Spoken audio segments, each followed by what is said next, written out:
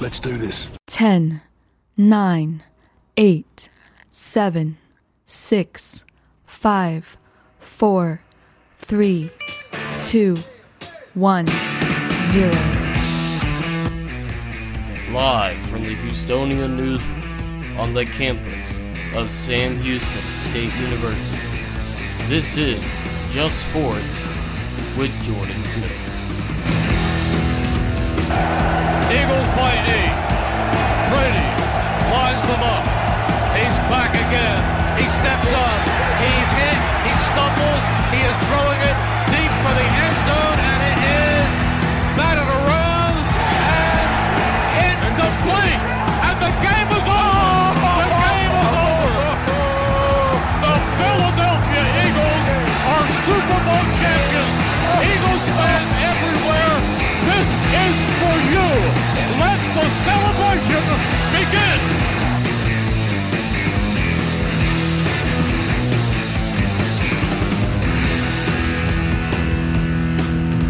And of course, that is the voice of the Philadelphia Eagles radio network, Merrill Reese, on the final call of Super Bowl 52, where after such a long and illustrious career, he finally gets to call a Super Bowl victory. Congrats to all the Philly fans out there. I believe the parade is going on today, actually. So congrats to all of them. I think I heard something about around 2 million people or so in the city of Philadelphia gathered for the parade today. You know, an amazing moment. Congratulations to them.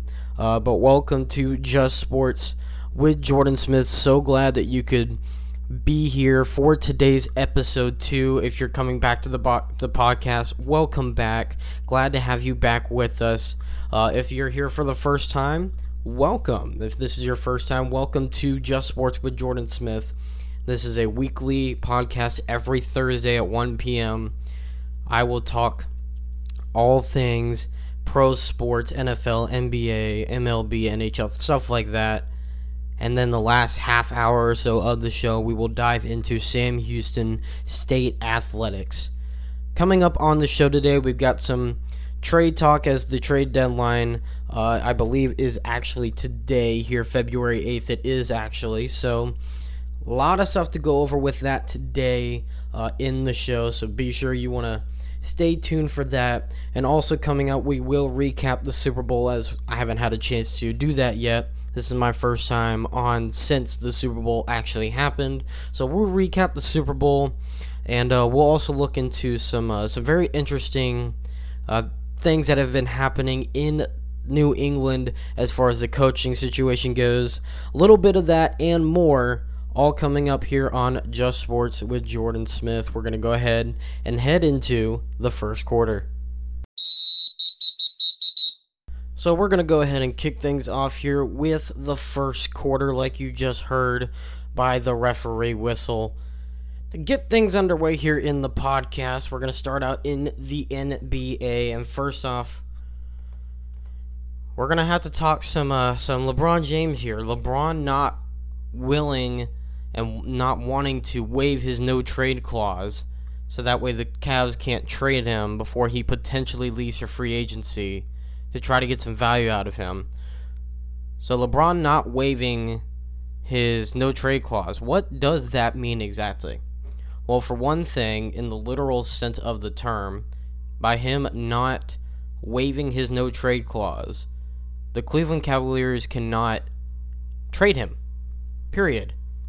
Because it means he still has a no-trade clause on his contract. And the only way for the Cavaliers to be able to even get rid of him is if LeBron waives that clause. But because of the no-trade clause, LeBron is telling the team, you're not trading me. And we'll see what happens in free agency. Honestly, I've got my own speculation. I'm not 100% sure that he will stay with Cleveland. In all honesty, I think he will come down here to the Houston area and join the Houston Rockets. That just seems to make the most sense if he isn't going to stay in the Cleveland. Houston does make the most sense. You've got the leading MVP candidate right now in James Harden, who just a couple weeks ago came off one of the most historic, if not the most historic, triple-double in NBA history. We actually talked about it last week, so it was a week ago, with the 60-point triple-double, first time in NBA history. In doing so, the Rockets have won 6 games in a row now with their win last night and against the Heat. I believe 109-101 was the final score. So the Rockets are able to keep it going. You got Chris Paul on the team, and Chris Paul's good friends with both James Harden and LeBron James. They're both really great friends with each other. And so it really makes the most sense. And plus, it would help as far as trying to solidify the starting lineup. Obviously, the Rockets do have a good starting lineup. You've got Harden and Paul whenever he is in the game and not hurt. But you got Harden and Paul. You've then got Ariza. You've got Capella. And, of course, you've got sometimes an alternation between Ryan Anderson, Eric Gordon sometimes. Nene will even start every once in a while. You know, just kind of like a rotation of that fourth spot that's in the lineup, because Capella does have the 5, Ariza with the 3, obviously Harden and Paul with the 1 and 2. It really does make for a very interesting situation as far as bringing on LeBron James. Now, I will say this. In order for Houston to even be able to afford LeBron James, they're going to have to make some kind of magic happen with the cap room. Daryl Morey's going to have to probably put on some ruby shoes, tap the heels a couple times, and just let magic happen, because honestly, it's a mess. The only thing I could possibly see happening is if the Rockets get rid of 2 or 3 contracts that are about anywhere from $1.5 million to $3 million over the next couple years. Try to collect that, and you're going to have to get rid of some of those contracts, honestly. And then Chris Paul, if he wants to come back, which I assume he does, what's going to end up having to happen is Chris Paul is going to have to say, okay, here's what I'll do. I will take what I'm making right now, which is about $20 million, and I will cut it in half. He's going to have to literally take an entire pay cut of half of what he's actually making in order to be able to help this team in the long run, as far as being able to afford LeBron James, because the Rockets cap space is not a pretty sight to see, to be quite honest with you. Looking at the numbers right here, James Harden right now, let's actually go year by year here.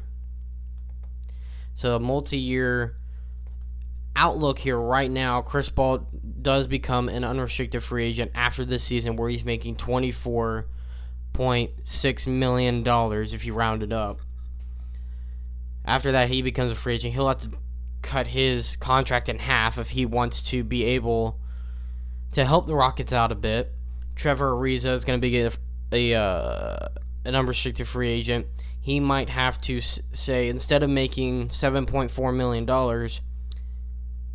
in order to help out the team, I might have to do the veteran minimum, which would take a significant amount out of his contract, especially if you're comparing it from what he's making now to what he would be making with a veteran minimum.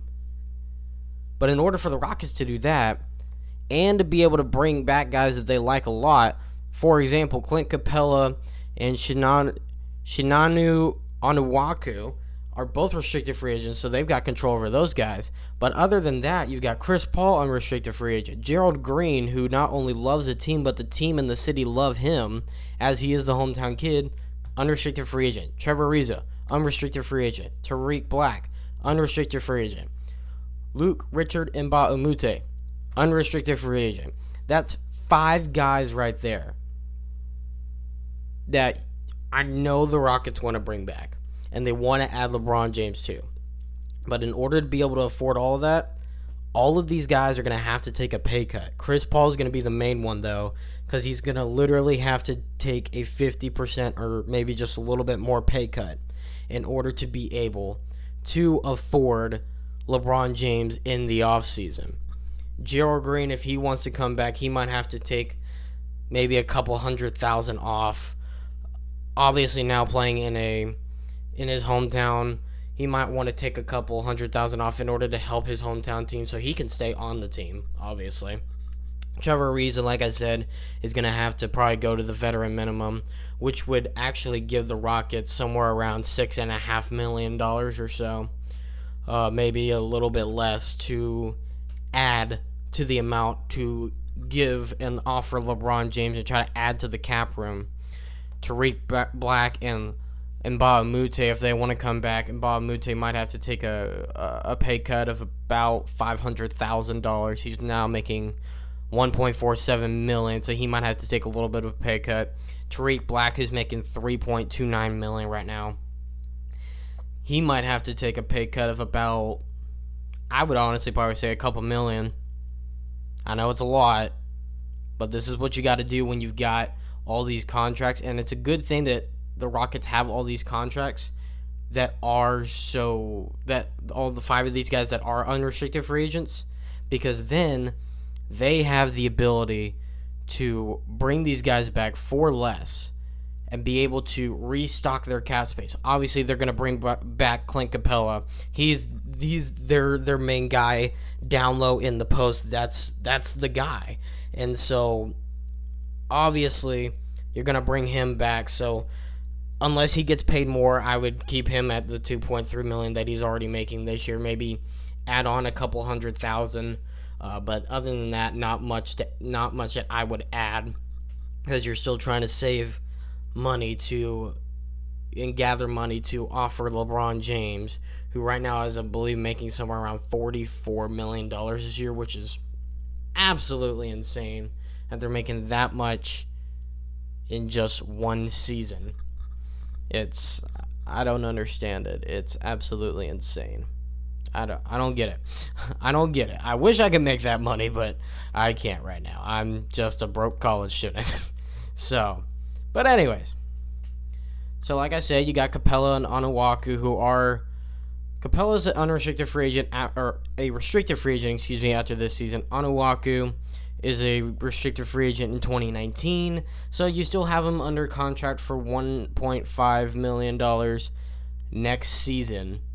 He could possibly be a potential trade piece for a draft pick in the offseason to clear that cap space and try to, again, it would be $1.5 million the Rockets would be getting back, because they wouldn't be paying the contract anymore. It would be the new team to be able to, once again, clear some room for LeBron James to potentially come and join the Houston Rockets. Demetrius Jackson, he's not an unrestricted or restricted free agent.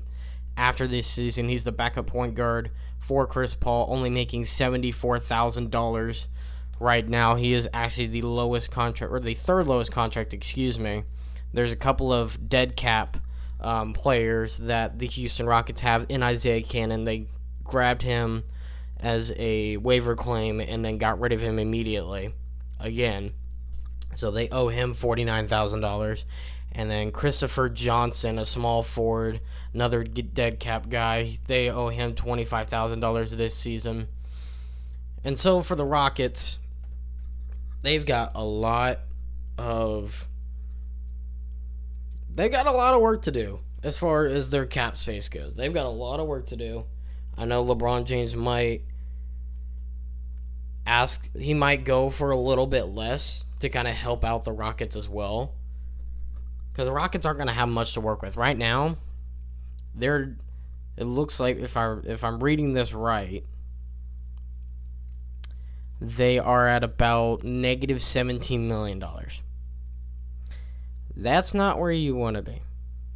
It's not where you want to be at all whatsoever. That's not where you want to be. It's not the kind of situation you want to be in when you're trying to get somebody who's $44 million not where you want to be. Now, I will say, when the Rockets do sign, let's say Chris Paul goes for only $12 million. They're going to get half of that back. So instead of negative $17 million, it'll go, you'll add $12 million to that, so it'll only make it, because you're getting $12 million back from what you were just paid. So, in other words, that would be negative $5 million the Rockets would be at. Let's just say it's at an even $12 million that you're paying Chris Paul. You get an even $12.5 million back. So it'd actually be about $4 million, and let's call it $4.7 million negative dollars that the Houston Rockets would have to then again give Ariza the veteran minimum of about, it's around like, I want to say $800,000 to $1 million. So that would give the Rockets about $5.5 to $6 million, or actually that would give them about $6.5 million, or yeah, about $6.5 million if my math serves me right. So that will put him back into positive territory. And so with that, I believe the salary cap does raise next year, not by much, but I believe it does raise next year, especially since the fact that the Rockets will not have $757,000 in dead cap space. And so that altogether right there could pay for most of the veteran minimum contract for Trevor Ariza. So you're basically getting almost every single dollar of his $7.42 million you're getting back to add to the cap space. So honestly, those two contracts alone can take care of putting them back in the positive. Just from there, it's a matter of what are they going to do with Gerald Green? Are they going to bring him back? And if so, are they going to give him the same exact contract? Tariq Black and Mbah a Moute, are they going to bring them back? Are they going to sign both of them to veteran minimums, especially Mbah a Moute? Are they going to sign them to veteran minimums? What are they going to do to Tariq Black? Are they going to say, hey, we want to bring in LeBron, but we need to cut the pay? And also, here's another one. Here's another one that's very interesting. I know this probably won't happen, but Eric Gordon, he's making $12.9 million right now this season. Next year, he's due to make $13.5 million. I would be very interested to see if Daryl Morey went and restructured the contract of Eric Gordon to give him a little less, still have the raising amount each year, but cut it by maybe a couple million each year to try to get some money back, save a little bit of money, stuff like that. And James Harden, I don't know if they will talk to him about doing something like that. He's making $28.29, so we'll say $28.3 to round it up, $1 million this year. Next year he's due for $30.42 million in the 2018 season. Ryan Anderson, $19.58 million this year, $20.42 million next season. So you have a little bit of wiggle room to be able to really try to restructure the contract, try to restructure some of these players' contracts, see if they will take a pay cut or not to help be able to afford bringing in LeBron James. Because if you can get LeBron James and be able to keep all the guys on here, obviously you'll have to get rid of somebody because of the fact that I believe they're already at the max of 15 with obviously the two players that are the two-way contracts. And so with that, the Houston Rockets, I believe the two-way players are Bobby Brown and Cameron Oliver. I believe they're the two-way. And so excluding those players out of it, really for the Houston Rockets, they've got to find a way to be able to restructure their contracts in a way to where they can afford to be able to bring in LeBron James, keep everybody they want, and bring everybody back and be able to build. Because if they can get LeBron James for next season, there's no way in heck they're not getting to the finals in the 2018 to 2019 season. I will go on record in saying if they get LeBron James, the Houston Rockets will be the Western Conference Finals representatives in the 2019 NBA Finals. You can mark that down. You can hold that word up to me right now. Let it be known that I'm making my prediction right now. If the Rockets get LeBron James this offseason, for sure they will absolutely, without a doubt, be able to get to the NBA Finals and maybe even win it in the 2018 to 2019 season. Now, quickly here, we got a few minutes left, so we'll take these next few minutes to go over some of the trade deadline. Obviously, the Rockets and LeBron talk took a lot of time. We'll talk a little bit of trade deadline. We got about 3.5 minutes or so before we move on to the NFL. So let's go ahead and talk some trade deadline. So obviously, the trade deadline is today in the NBA, and there's a couple of things that have really happened in the NBA already that I find very interesting. First off, the Milwaukee Bucks acquiring Tyler Zeller a couple days ago from the New York Nets in a trade, or the Brooklyn Nets, excuse me. I thought that was a very interesting trade. I didn't know about it until last night. I wasn't really paying attention, quite honestly, to the NBA trade rumors because there really hasn't been many trades going on. There's just been a lot of talk and not a lot of action. And so, honestly, that's just something that I haven't really been focusing on. I'm not going to lie. I really haven't been focusing on the NBA trade deadline as much, but that's also because I haven't been hearing much about the NBA trade deadline whatsoever. And so for me, honestly, it's just something that I'm just not. It's not like I'm purposely not paying attention. It's just, again, nothing's really happening. There's not much going on. Besides that, it's just a bunch of talk like Adrian Wojnarowski with ESPN reporting, the teams are reaching out to Memphis about Marc Gasol, but the Grizzlies are shutting down every single talk because they're not going to trade Marcus Gasol, so there really isn't much of that. The Lakers have turned down a whole bunch of teams offering second-round picks for Julius Randle, according to Adrian Wojnarowski. And so, honestly, there's just a bunch of these things happening. There is another trade that happened, not really a big name or anything like that, going down. Charlotte, the Hornets are getting the Knicks. Willie, and excuse me if I get this name wrong, but Willie Hernangomez for Johnny O'Brien, who will be sent to the Knicks, and 2 future second-round picks. And so that's really, honestly, the only other trade that I can really see that's a big one. Obviously, we talked about Blake Griffin last week in that huge trade that no one really saw coming and just kind of jumped out of left field. And so that trade happened. And honestly, not much has really happened. I would expect something to maybe happen, maybe one more trade to possibly happen, but I don't see much else happening. In this trade deadline. Most everything will most likely happen in the off season. It's time for the second inning. Once again, in the second inning is usually going to be the largest part of our show, the main focus point of the show each week. For those of you who are new, for those of you who are coming back, you'll recognize that this has already started off to be almost the same exact way as last time, and that's going to continue right here with the second inning, as the second inning will be all things NFL.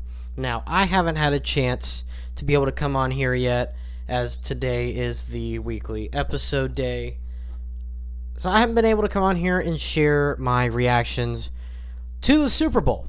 So that's going to be mainly what we're talking about here in this segment of the second inning in the NFL talk, is reacting to the Super Bowl, and then we'll also get into a little bit of Brady and McDaniels and that whole situation in New England. But let's go ahead and react a little bit to the Super Bowl. But first things first, I just want to say, if you remember from last week, I made my prediction of what was going to happen in the Super Bowl, in the final buzzer, and then I tweeted it out the day of the Super Bowl just to make sure, so you can go back and listen to episode 1 Or you can also go to my Twitter at JordanSmithPXP, and you can verify that what I am about to say is true, that I did pick the Eagles to win the Super Bowl, so I got that right.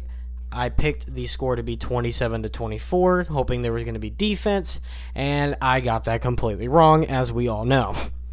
41-33 obviously was the final in the game. Philly taking home the Lombardi Trophy for the first time in franchise history, getting the win over the New England Patriots, who were trying to go for their 6th Super Bowl in franchise history. Obviously, looking at the stats, Nick Foles, 28 of 43 with 373 yards, 3 touchdowns, no picks. Tom Brady, sort of the same stat line, 28 of 48 passing, so almost the same amount of passes. They completed the same amount of passes. 505 yards for the Golden Boy Tom Brady, 3 touchdowns, no interceptions as well. Leading rusher for the Eagles was LeGarrette Blount, 14 carries for 90 yards, 6.4 yards a carry, and 1 touchdown in the game as well. And for the New England Patriots, White was the leading rusher, 7 carries, 45 yards, 6.4 yards a carry, and 1 touchdown to his name as well. Now, taking a look back at this game, honestly, it was a very high-powered offensive game for sure. A lot of offense in this one, not a lot of defense, and it upset me a little to not really see any defense at all whatsoever. Not something that I really truly appreciated, because I'm a guy who likes to see some defensive battle. It makes a game pretty good and well-rounded when you have both offense and defense going at a consistent rate and going pretty well at the same time. But as we all know by now, unfortunately, no defense was shown in that game whatsoever, and the offense was the main headline of the football game. Now, kind of looking back at some of the decisions that were made in this Super Bowl game, obviously the Patriots made an interesting choice trying to throw that pass to Tom Brady at a random spot in the first half. Try to throw to Tom Brady and have him go out as a receiver. Obviously fell off the fingertips of Brady, incomplete pass. And then right before the end of the first half, the Eagles said, well, if you can do it, why don't we try it? So here is the call of that play. And they're going to snap it, and it's Trey Burton who throws, caught. Foles, touchdown. And watch all the action. Foles is going to sneak over here, direct snap, everybody comes up, and here we go. What a play call by Doug Peterson. This play call has a chance to be remembered as one of the all-time greats. And so, as you just heard, that was the call of the play with the touchdown to Nick Foles on an exact replica of what the Patriots just did earlier in the half. Eagles were able to convert, however, unlike the New England Patriots. And so looking back at this Super Bowl, for me, it wasn't the fact that the defense really didn't show up was the reason why the Patriots lost. It wasn't the fact that the Eagles were able to get the touchdowns when they needed it most to win the Super Bowl. It wasn't any of that that really contributed to whether or not the Patriots lost and whether or not the Eagles won. For me, the whole reason why the New England Patriots lost and the Philadelphia Eagles won the game is because of one word: risk. Doug Peterson.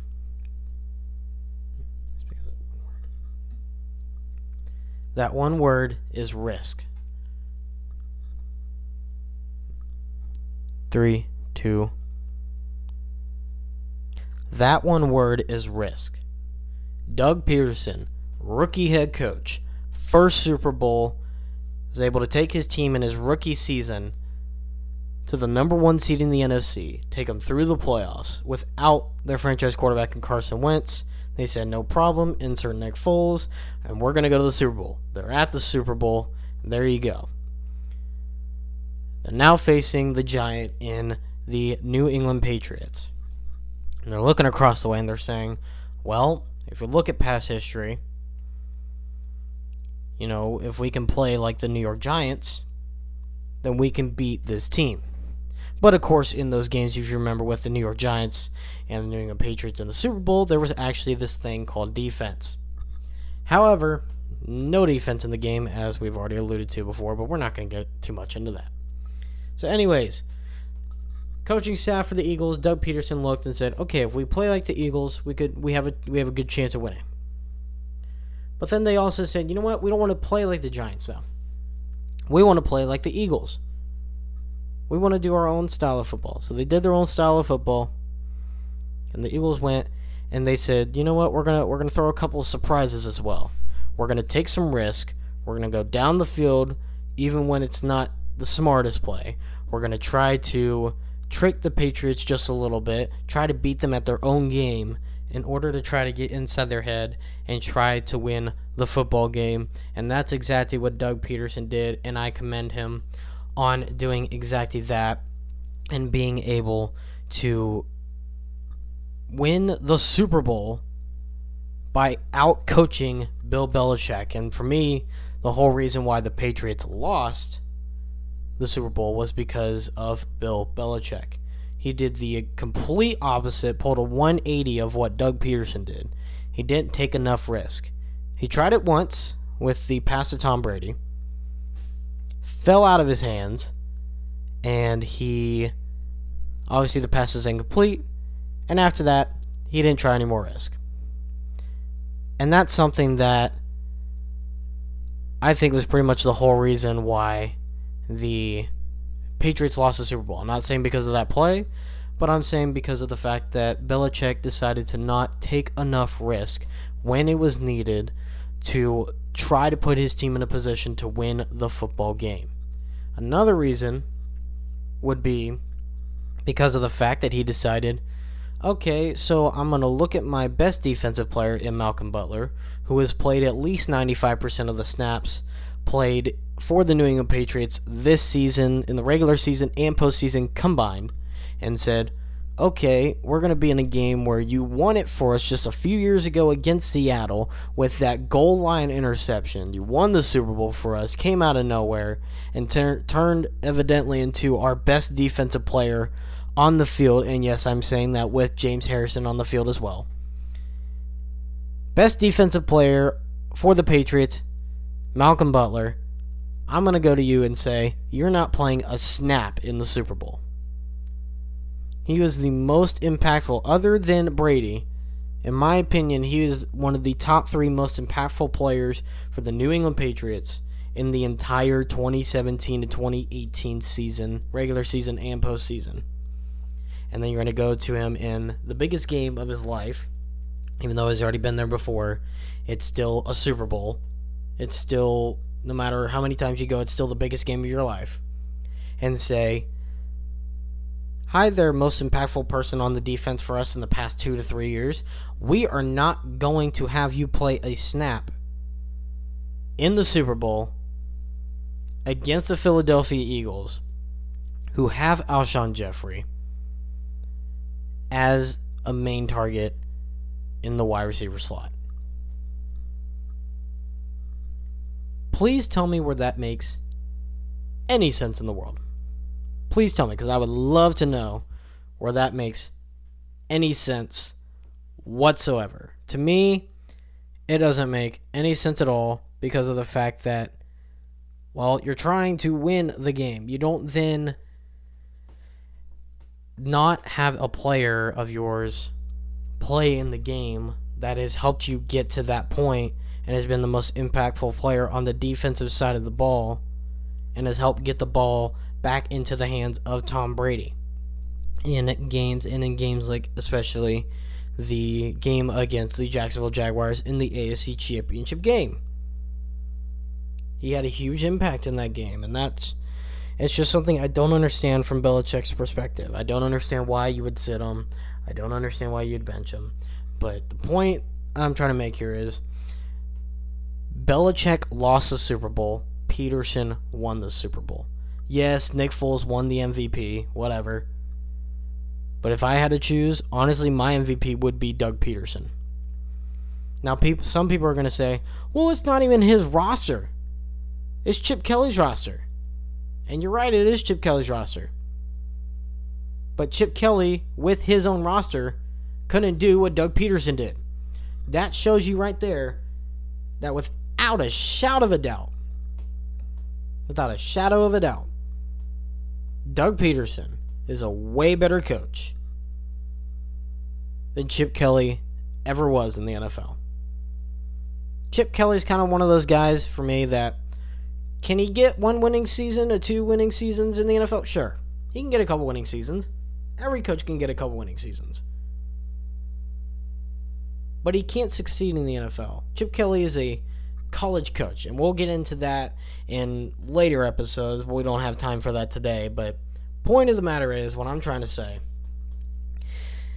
is that the New England Patriots lost the Super Bowl because of Bill Belichick, and the Eagles won the Super Bowl because of Doug Peterson, who, in my opinion, if I had a vote,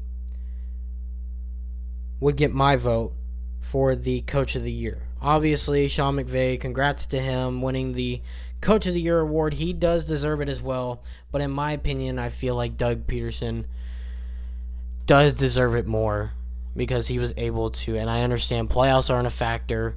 You know, you can't, Super Bowl's not a factor. I understand that.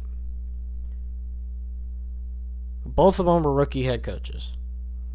Rams, sure, they got to the playoffs for the first time in forever. But the Eagles, with a rookie head coach and their franchise quarterback going down, yes, he did play most of the season, but their franchise quarterback going down at the end of the season, at the later part of the season, towards the end of the season, still weren't able. The Eagles were still able to get the number 1 seed in the NFC. And that was heading into the playoffs. They're still able to clinch the number 1 seed and home field advantage in a first-round bye. For me, Doug Peterson should have been the Coach of the Year in the NFL. I understand why Sean McVay is. Congrats to him. With either coach, I would have been okay with it. But I do feel like Doug Peterson is the Coach of. Now let's get into a little bit about this coaching situation with Josh McDaniels. After originally saying he was going to go take the job with the Indianapolis Colts, apparently he's decided to change his mind on that. And so now he will be going back to New England as the offensive coordinator for the New England Patriots. He will be retaining his position with the team. And it seems like the Patriots got away with one on that one, because they almost lost what would have been a very good replacement for Bill Belichick. Now, on the way back home from the Super Bowl, I went home to my family for the weekend to watch the Super Bowl. And on the drive back up here to Huntsville for class the next day, I was listening to Fox Sports Radio, I forget what the name of the show was, but they were going over and just talking about the Super Bowl. It was about an hour or so after the game had actually ended. And I'm driving back, and now it's about 11:30-ish or so. I'm driving back, and they play this audio. They say there was a report from a guy. I forget the reporter's name, so excuse me on that. But with CSN New England, Comcast Sportsnet New England, had a report, and I've tried to find the audio. I couldn't find it, and so I do apologize for that. But basically what the reporter said for CSN New England said, and this was Sunday night. The Super Bowl had just finished an hour and a half before I heard this audio.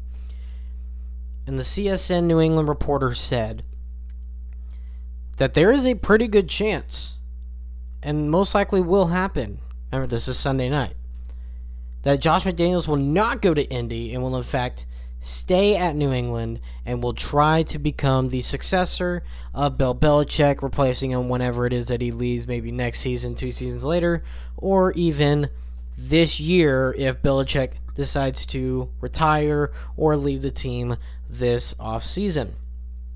And of course now, yesterday, it was reported that who was going to be the former Patriots offensive coordinator, Josh McDaniels, will not.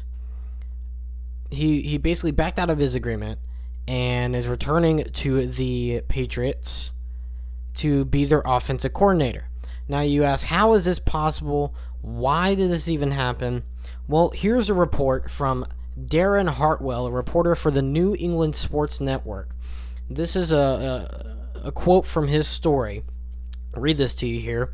And in Darren's story, it says, according to reports, McDaniels received a contract, quote-unquote, sweetener from Patriots owner Robert Kraft and an assurance that Bill Belichick would stay on as head coach in 2018. So, if you heard that correctly, McDaniels only came back because Robert Kraft promised him that Bill Belichick would be the head coach of the New England Patriots in 2018. And so with that being said, now that kind of leaves you with one thing. Why exactly and how exactly is it that Robert Kraft was going to be able to try to convince, because apparently now he has to convince Belichick to be the head coach of the Patriots for this next season.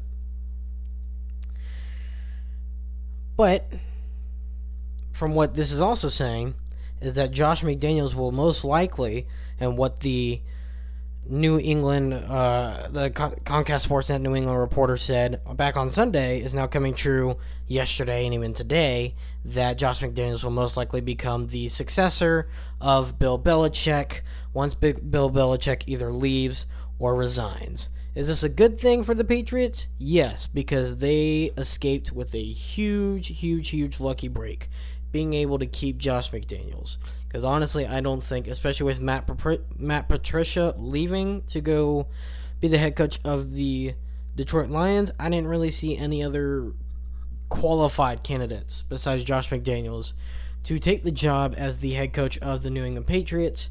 Of course, right now, Bill Belichick is still the head coach of the Patriots. We'll see if that changes or not down the line here in the next little bit. But for the New England Patriots, this is a great thing. For the Colts, this is not, because now they don't have a head coach, and they've got to start looking at players, and they've already started looking at players. The draft combine is coming up here pretty soon, and they're going to have to start, they're going to have somebody there. The GM will probably go, but there's no head coach. There's nobody to recruit these players. There's no one to interview these players besides the GM, and they want to talk to the head coach. There's no head coach to give his input on a player. None of that. And so the Colts are really in a bad situation because we all know most likely they're going to try to find a replacement for Andrew Luck. Because the Colts, honestly, I just don't trust Andrew Luck anymore. And I wouldn't if I was the Colts either.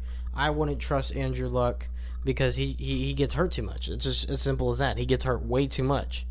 And so, with that being said, honestly, for me, Colts are in a bad situation. That's what I'm trying to say. Colts are in a bad situation. Patriots were able to kind of save their future just a tiny bit by retaining Josh McDaniels. Now, the next question. Will Bill Belichick retire in this offseason, or will he lead the Patriots in this offseason? In my opinion, no. He's going to be the coach of the Patriots in 2018. He might retire after this next season. He might either that or lead the team either this next season or 2020. Kind of have to wait and see how that goes. But honestly, I don't feel like there's any way Belichick leaves or retires the team this offseason. But honestly, you never know. I mean, like I said, Josh McDaniels would be the perfect successor for Belichick, because then Brady, if he still plays after Belichick leaves, gets to keep the system he wants and he likes. With Josh McDaniels, gets to keep the same playbook. The Patriots, all the other players on offense get to keep the same exact stuff, so they don't have to go and learn a whole new playbook and use an entire season of, we're trying to learn a new offense. And so really for New England, this is a lucky break for them.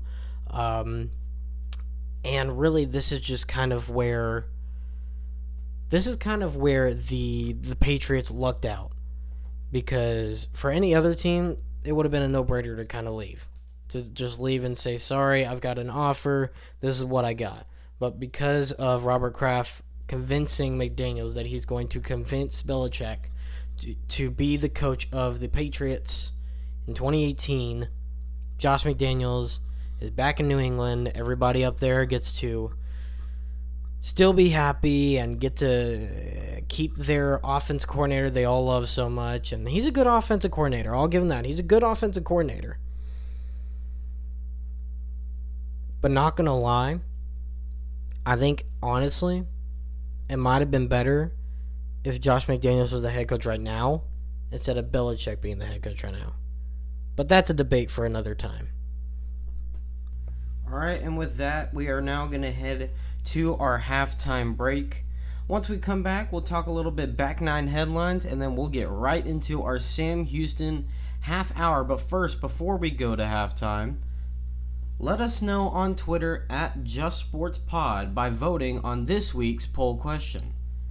The question of the week is, will the head coach for the New England Patriots in the 2018 season be either Josh McDaniels or Bill Belichick? Like I said, let us know on Twitter at JustSportsPod. There will be a poll there. It should be up by now when this episode goes up. Should be up at the same time this episode is up. So be sure to go and vote on Twitter at JustSportsPod and also give us a follow. We'll be right back to the second half of the show after this halftime break.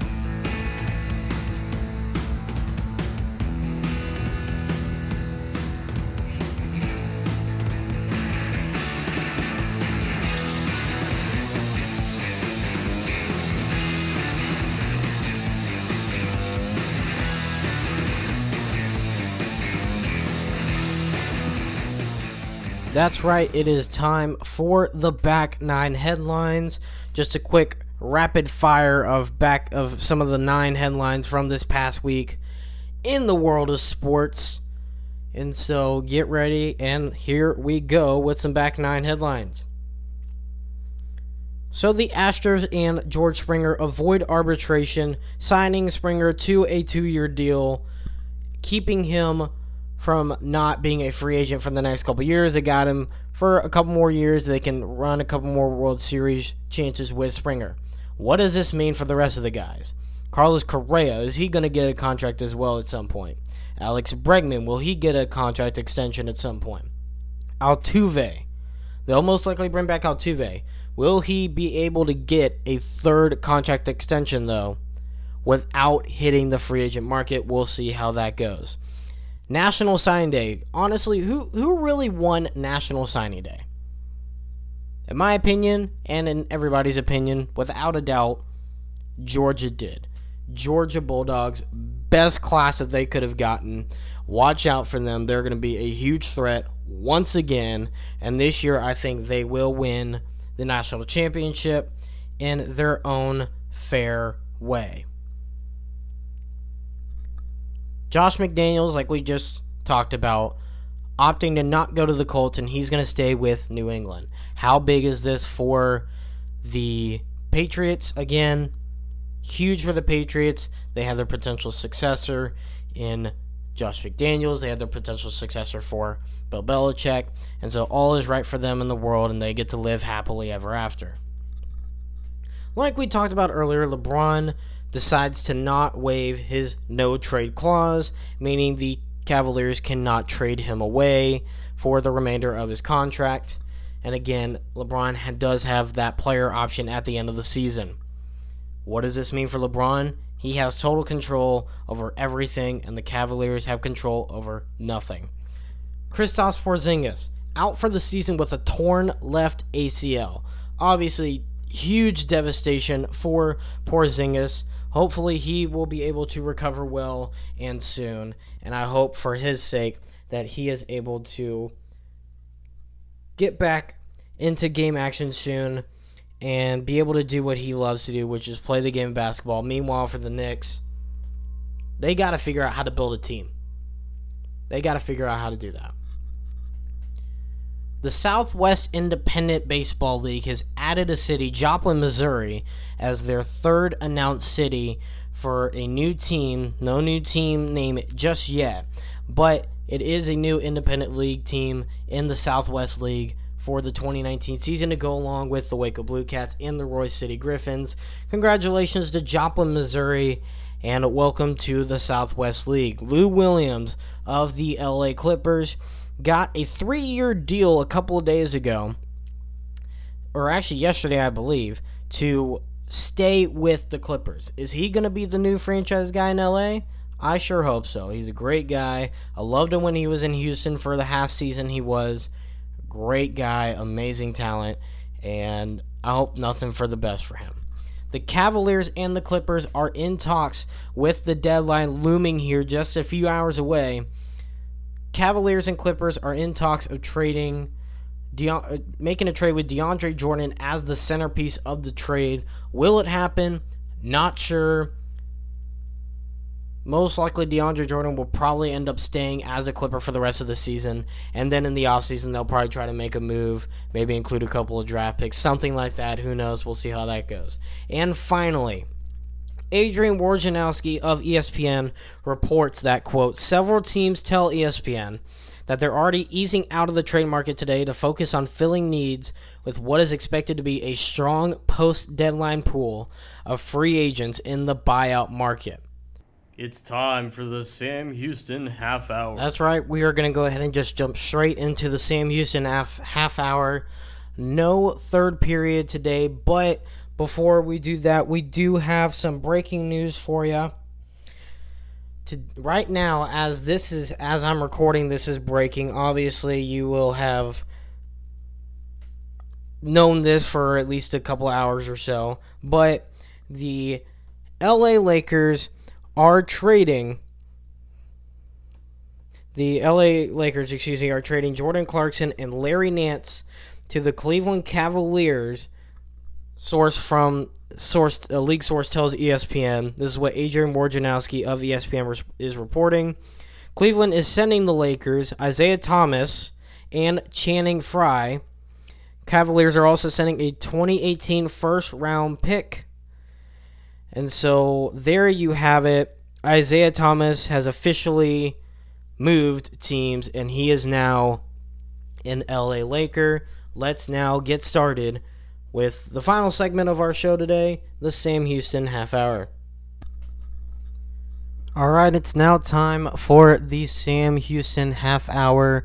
We're going to briefly go over the recap of the men's basketball game last night where the Sam Houston State Bearcats took care of business, and thanks to some late three-pointers, came in at a pretty clutch time, got the win 66-64, and improved to a record of 15-10 and 9-3 in the conference to move them up to second place in the Southland Conference, half a game behind Nicholls State for first in Southland.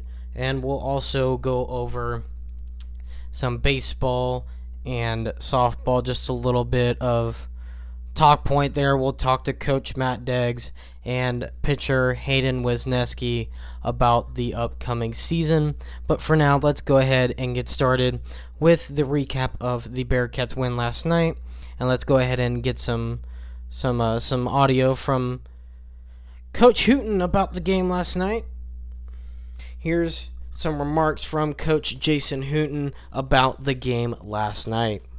Well, what a battle, what a game. Those are not fun when you lose them, so we've obviously been on the other side of that. I can't tell you how well Corpus played tonight and how good they're playing right now. But I knew they would continue to get better, and they're just well coached. I knew that this game would come down to that. I did, just because not because our guys weren't ready to play. Our guys understand that they're good, and they've been playing really well and won 4 or 5 in a row. I just thought that it would come down to that kind of game because, you're playing a hot team. And when you play a hot team, it really doesn't matter where you play them.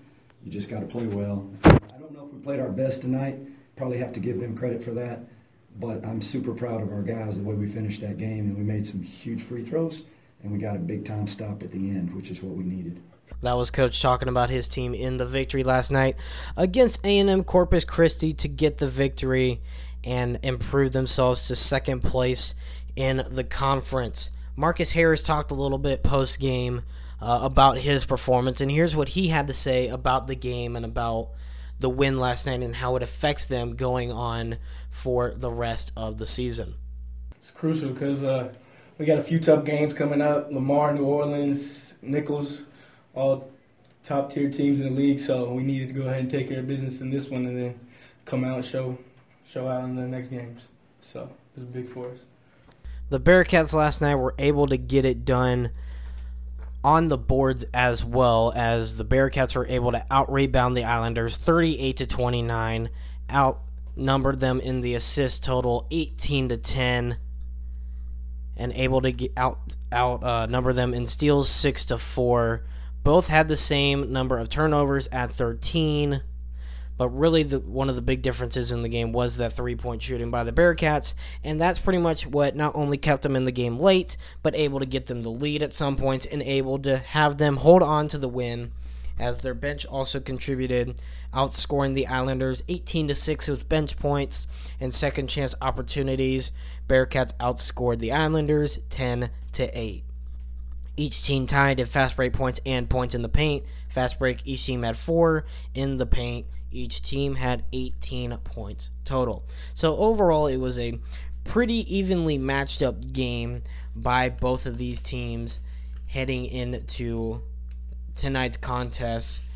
Last few years has been a pretty close one by both of these teams, but the Bearcats, luckily and thankfully, were able to just scrape past and able to get the win that they very, very much needed in order to keep themselves in the conversation for qualifying for the Southland Conference Tournament and for improving their ranking, as they so did last night.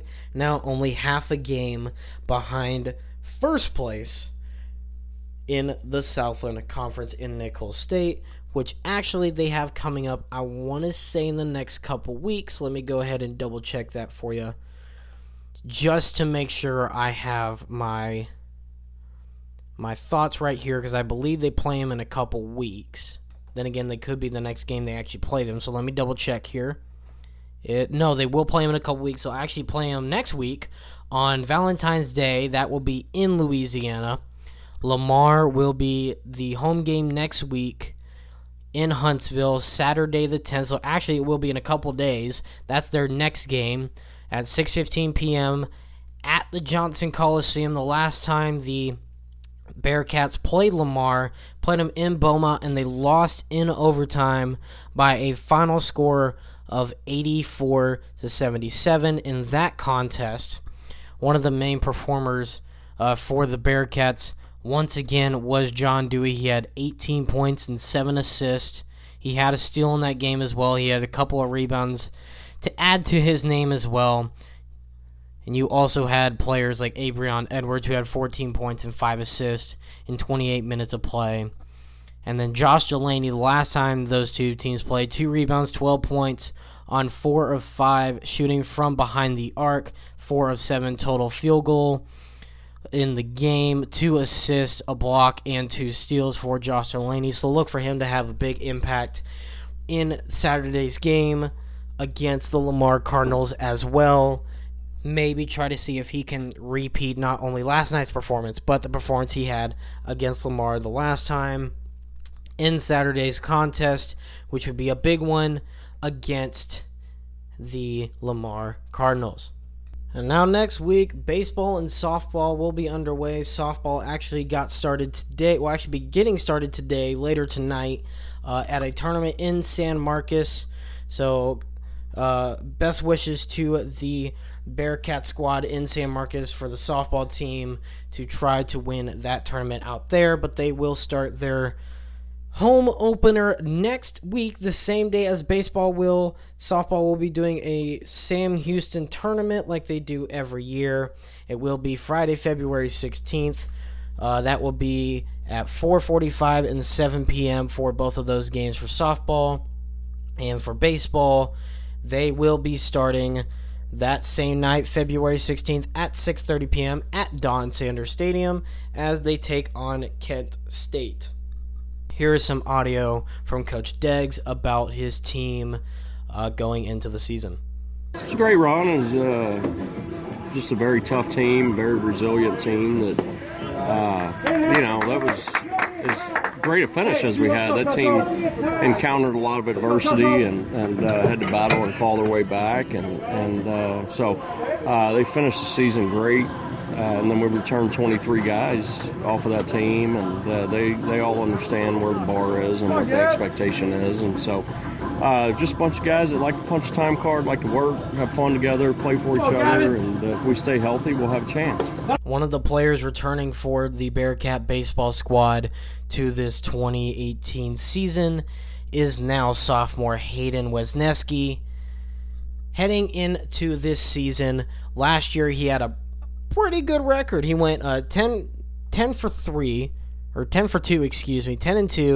with a 3.8 ERA in 13 starts and 18 appearances. So not a bad year at all by any means. That was a pretty good year if you say so. If you ask me, I should say. So here is some audio from Hayden on heading into his second season of play with the Bearcats and what he's looking forward to this season. Well, obviously, I want more. I want a 3-pitch mix. I want to be able to command the ball, but be able to get my guys back into play is what I want to do. And I obviously want to win another 10 games, but I'm not going to do that by myself. So there you heard Hayden Wisniewski talking about the upcoming season for the Bearcats. Like I said, opening day for them will be Friday, February 16th. At 6:30 p.m. at Don Sanders Stadium. So if you're able to, be sure to go out there and support your Bearcats for baseball and softball. Softball will be at 4:30 and 7 p.m. Be sure to go support both of those as they play their home openers and opening day for baseball on that day. Go support your Bearcats. And that is the Sam Houston Half Hour. We will now head to the final buzzer. And with that buzzer you just heard, it's time for the final buzzer. If this is your first time listening to this show, the final buzzer is the final part of our show where I briefly, for 2 minutes, just go over something that has really been on my mind for a little bit, kind of like a hot take to end the show. If you're back here, then obviously same thing as usual, like I just explained. So here we go with the final buzzer. My final buzzer for this week is talking about college basketball. Obviously, with St. John getting the upset victory against Villanova last night, 79-75, 4 days after beating Duke. Honestly, this is my favorite time of year in college basketball. Why? Because we're in the final month of the regular season. This is when all the upsets are starting to happen. This is when all the fun games are starting to come around. Because now teams are trying to get the best spot possible for their postseason tournament in their conferences to then try to qualify for the big dance in the March Madness tournament. We're seeing a little bit of that here in the Southland Conference as well. Obviously, like I just mentioned in the Sam Houston Half Hour, the men's team getting the huge win last night to be able to move themselves up just a little bit and stay within the conversation for the top 4 in the conference, potentially earning them at least a first-round bye. College basketball, this is going to be a fun next couple months here, obviously, with this being the final month of the regular season, and then the beginning of next month in March is the start of the conference tournaments. Get ready, basketball fans. Put your seatbelts on, get some popcorn, and sit back because this is going to be one fun ride to end the season. And with that, that is the end of our show. I want to thank you for tuning in to the podcast this week. If you've made it this far, congratulations. You are a true fan. Don't forget to go and vote on the halftime poll on who you think will be the coach of the Patriots in the 2018 season, Josh McDaniels or Bill Belichick. Be sure to go vote on Twitter at JustSportsPod and go vote on there. And also you can go to that same place, JustSportsPod on Twitter.